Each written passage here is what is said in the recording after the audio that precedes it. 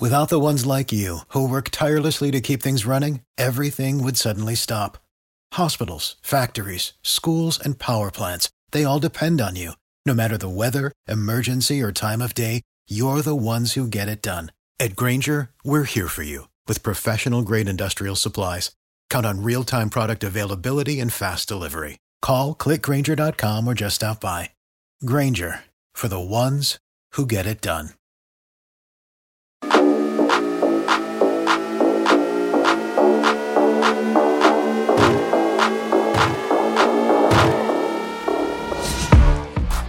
Hello and welcome to the Ramon Foster Show, starring Ramon Foster.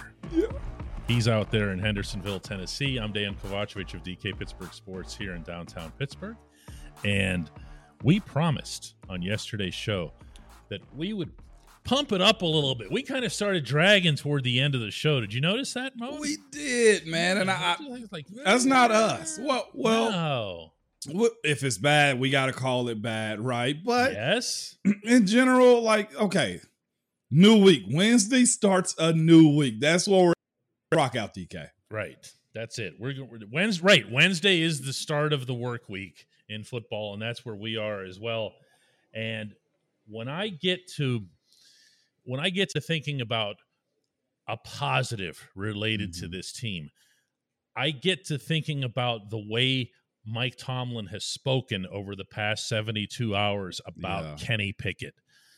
He sees something that he likes.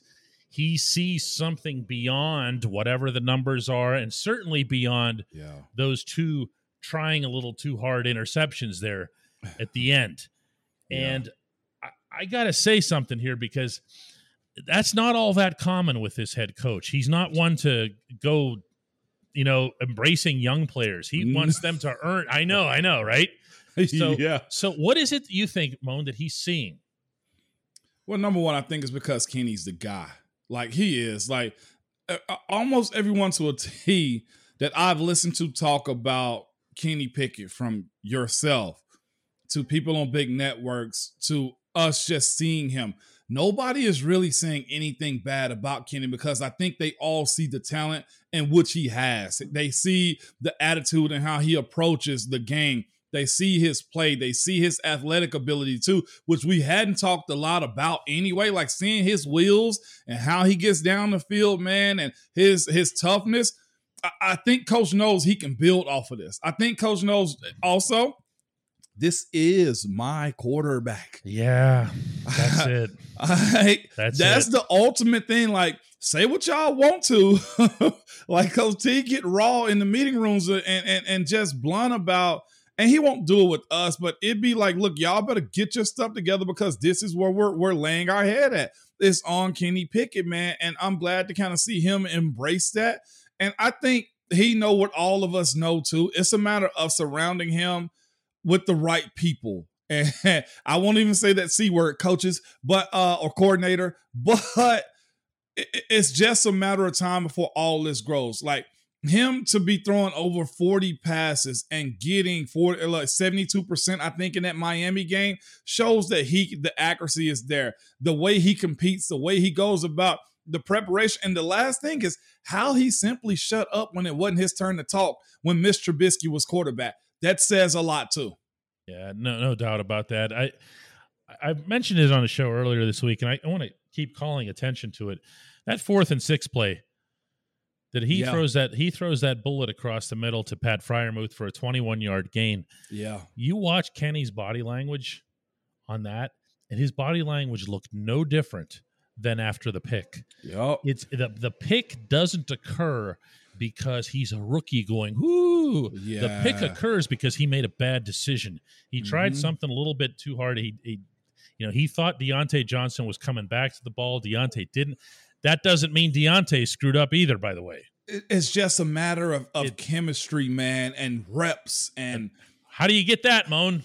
Practice and time and messing up. Again, DK, when he got the keys to the car and when he unlocks the building in the morning, we said this was going to happen. There's a level of growth that has to be had with Kenny. Like, look at, we can go down the list of all the young quarterbacks in this league as far as what their trajectory was. The thing was, Patrick Mahomes had a year before he actually took off, right? Like, because he sat behind Alex Smith and he was the guy torturing their practice squad.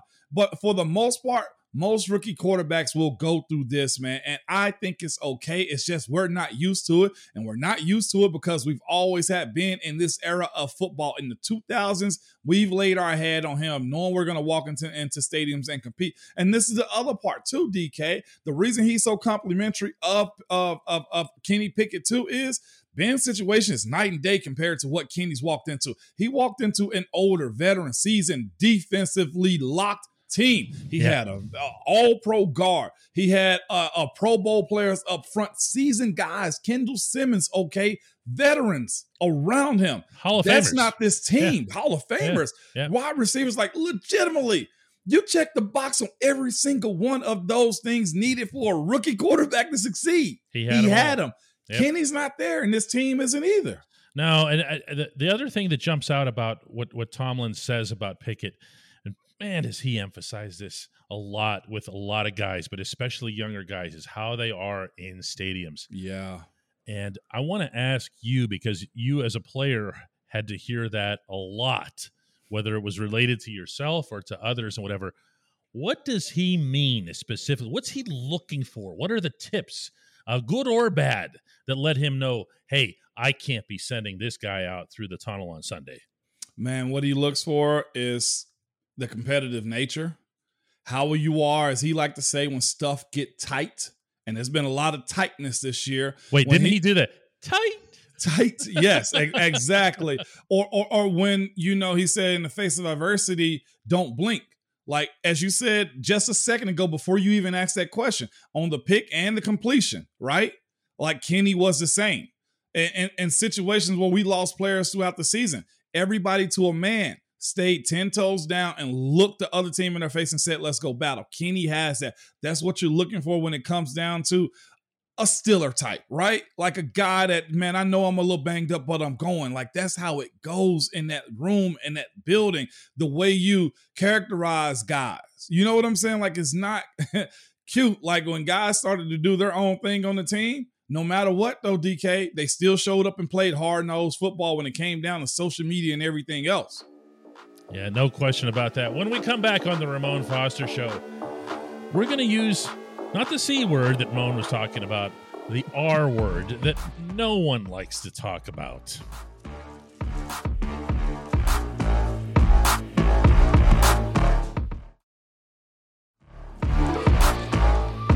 Welcome back to the Ramon Foster Show. Ramon didn't know what I meant by the R word. How about that? How many of you did, without cheating and looking over at the video thing? Be honest. It's rebuilding. Oh, I thought it was retirement. I was like, who's retired? I could see where a player would have that as their R word. Losing will push that forward. I know that much. Oh, no, that is way too good.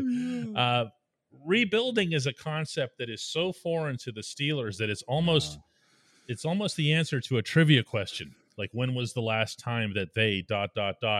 Yeah. And I think you could make an argument that it was post Chuck Noll, but then Bill Cowher comes in and, that didn't take very long. And in Pittsburgh specifically, when anyone hears the term rebuilding, it's associated with the baseball team, which is a perpetual, decades-long rebuild. In the NFL, it doesn't take that long, does it? Nah, man, because free agency is such a thing as far as impact players. Like, you can have a few role players, and you on a team, right? On a team, DK, you need, let's look at the Buffalo Bills, right?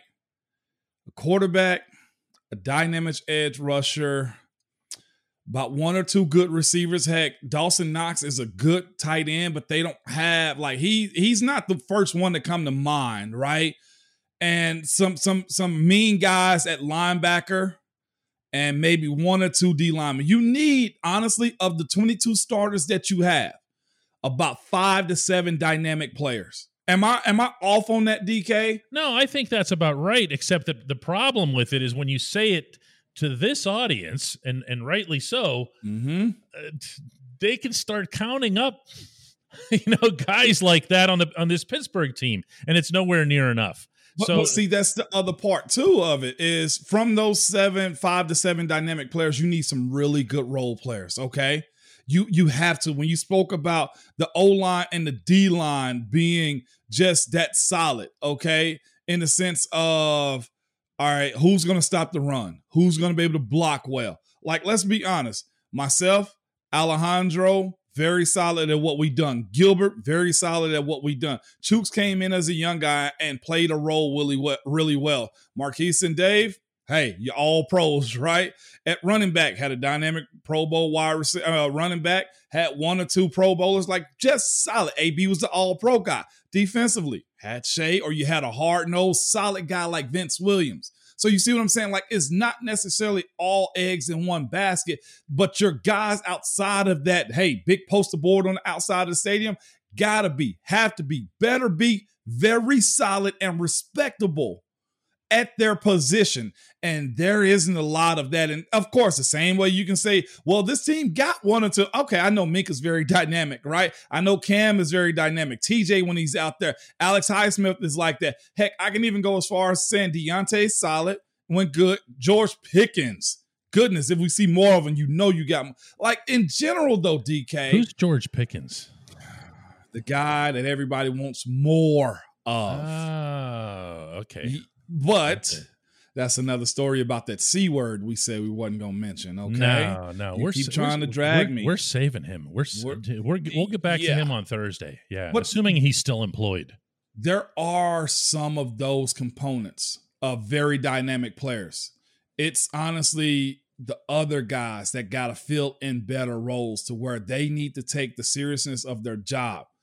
And I don't want to compare it to me, but there is a level of DK of, well, if that guy's at that part, like I knew Dave was an all-pro Pro Bowl guy. Well, guess what? You're not going to leave me in the shadows. It's okay to have that type of competition to where Le'Veon's a guy, or guess what? D. Will or James Conner. You're not going to leave him in the shadows. Yeah, see that's the part that's missing. It's the players that you need to take where they are on that team. You talk a lot about roles. Okay, well, take that role that you have, regardless of the scope of it, regardless of the pedigree or the expectations, and ace it to the best of your ability. This team has a whole lot of nothing where it needs to have at least something.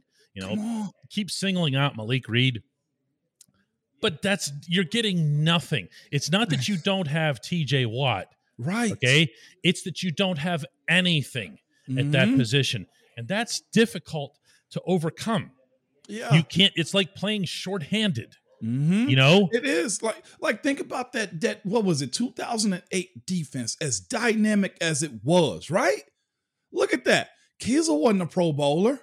Okay, Hamp didn't make it to a couple years later. You had Foote wasn't a Pro Bowler. Ryan Clark wasn't a Pro Bowler. Like, think Ike wasn't a Pro Bowler. But what will Steeler Nation say about all those guys? Oh, you know what they'd say? Can I finish it? Yeah. This is what you say. Wait, that dude never made the Pro Bowl? Come on. Or that dude, really? I didn't know that because you just presumed that they did. Yes. I think most people presume that you did. You see what I'm saying? No, but you said like you. There's just a reflex there when you're talking about someone like yourself. Brett Kiesel's a really good example as well. Yeah, I mean, Brett Kiesel had periods. Of time where he looked like a star. Out on the field with what he was doing, and that's just man. And Kiesel made it later, but on that team, no. Travis Kersky, no Pro Bowl. Right?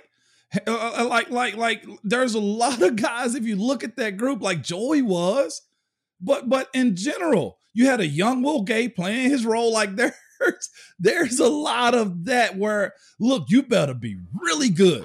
You ain't got to be great, but be really good. And I don't know if we have a bunch of really good right now. No, there definitely is. But you know what is going to be really good? Talk to me. Hey, Moan? Yeah, that's it. Yeah, I know.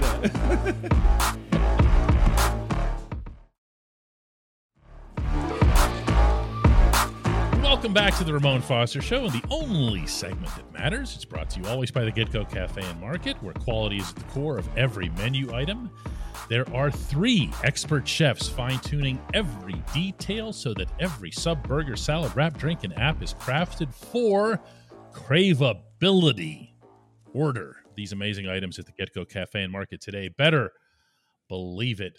Moan. Yeah. Matthew Christoph asks, hey, Moan, I've been saying this for 3+ years, but the offense really needs to develop some decent plays. Matthew's really going out on a limb here, but I digress. Whenever I watch the Steelers play a team like Miami, I see 3 or 4 of Miami's offensive plays, and I think, man, I'd love to see the Steelers run that play. The same is true when I'm watching Green Bay, Kansas City, and San Francisco. Doesn't sound like Matthew's been watching Green Bay this year. No. Okay. The Steelers, though, seem completely unimaginative. They could completely revitalize their playbook by watching a weekend of non-Steelers football. Am I right? Yeah. That's a fair question. It's the assumption, though, that the playbook is small. The playbook is small. Let me go through it real quick, man. No, we can't assume that, because I think this offense is so, I hate to even say young, but it's still so new and fresh that. And I honestly think the anxiety of Matt Canada is so raw when it comes down to calling plays. Why introduce anything new? Like, let's get what I've installed down. And this is the thing, too. I think for the most part, he has those plays in his playbook. It's a matter of knowing when and what situations to call them in also. Like, you got to understand, like, install and camp is usually like the first 5 to 7 days. Every day there are probably about 5 to 7, maybe 10 new plays a day. You're ingesting a lot. And then when the season comes, that portfolio shrinks down to probably, let's be honest, man, 15 different plays, maybe a smidge more, but it's not a whole lot of twisting and turning of what plays are. What you're seeing now is just simply Matt Canada's like philosophies. You're seeing just his concepts and what he's comfortable with and what got him to the point of being an NFL offensive coordinator.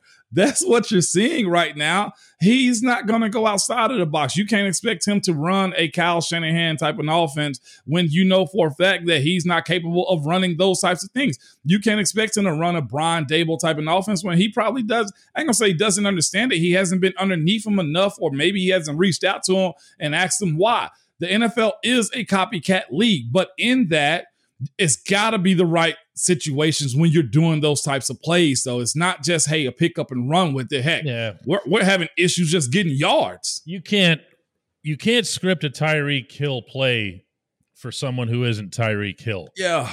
So that's one way of looking at it. You can, though, pick up on when other teams, and not just your opponent that day, but other teams are, let's say, for example, really utilizing the middle of the field. And I think that's the one that jumps out at people more than anything else here. That's the biggest difference between the Steelers and everybody else, meaning there are 31 teams in the NFL that use the middle of the field. There's one that doesn't. Even though on those occasions when it does, whether that's a second read, third read, or 4th and 6 to Freiermuth or whatever it is, they're effective at it. This is the part that makes you crazy, you know? Are you telling me that the playbook doesn't have these plays? They're afraid? Do you think Mike Tomlin tells Matt Canada, listen, I don't want anybody thrown across the middle of the field? I mean, that's a possibility, isn't it? Yeah, well, I guess in this situation, it really is personnel too then. Chase Claypool is an outside edge type of guy. You look at, but Deontay, he's in the slot. He's in the slot. But though, is he really? And what does he do? Probably goes vertical or do a 5-yard stop. Like, that's just where he's at. They all go vertical and do a 5-yard stop. So that's the route trees. How effective is that? Again, I challenge what his concepts and philosophies are. Like, George Pickens is not an inside guy. He's not. Tight end, I mean, I think he's still underutilized when it comes down to it too. So I just don't get why. I don't understand it. It's just not in them, y'all. You know what I'm saying? Like, I want to give y'all an excuse. It just is not in them. And to go stealing plays or copying plays, let's give that up. Like, it's not in them. If it's a copycat league, Moan, That concept is going to be put to a sore test this weekend because I want to see every team in the league running the Zach Gentry shovel pass. Let's see it. Let's see everybody do it. That play was such a cop-out Hey, in the middle everyone. of the field. Hey, look what they did. Look what Pittsburgh did. This is a shovel pass to the backup tight end. Let's do that. In the middle of the field. Again, not knowing your personnel, not capable of it, man. That's fair to say. All right, Mo, let's do one more this week and make sure that we're set for this weekend against Philadelphia. Absolutely.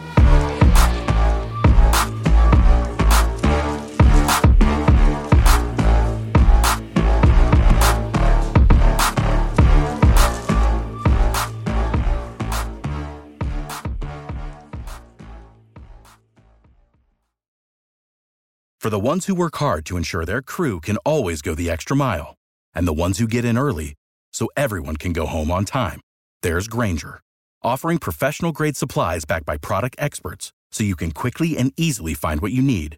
Plus, you can count on access to a committed team ready to go the extra mile for you.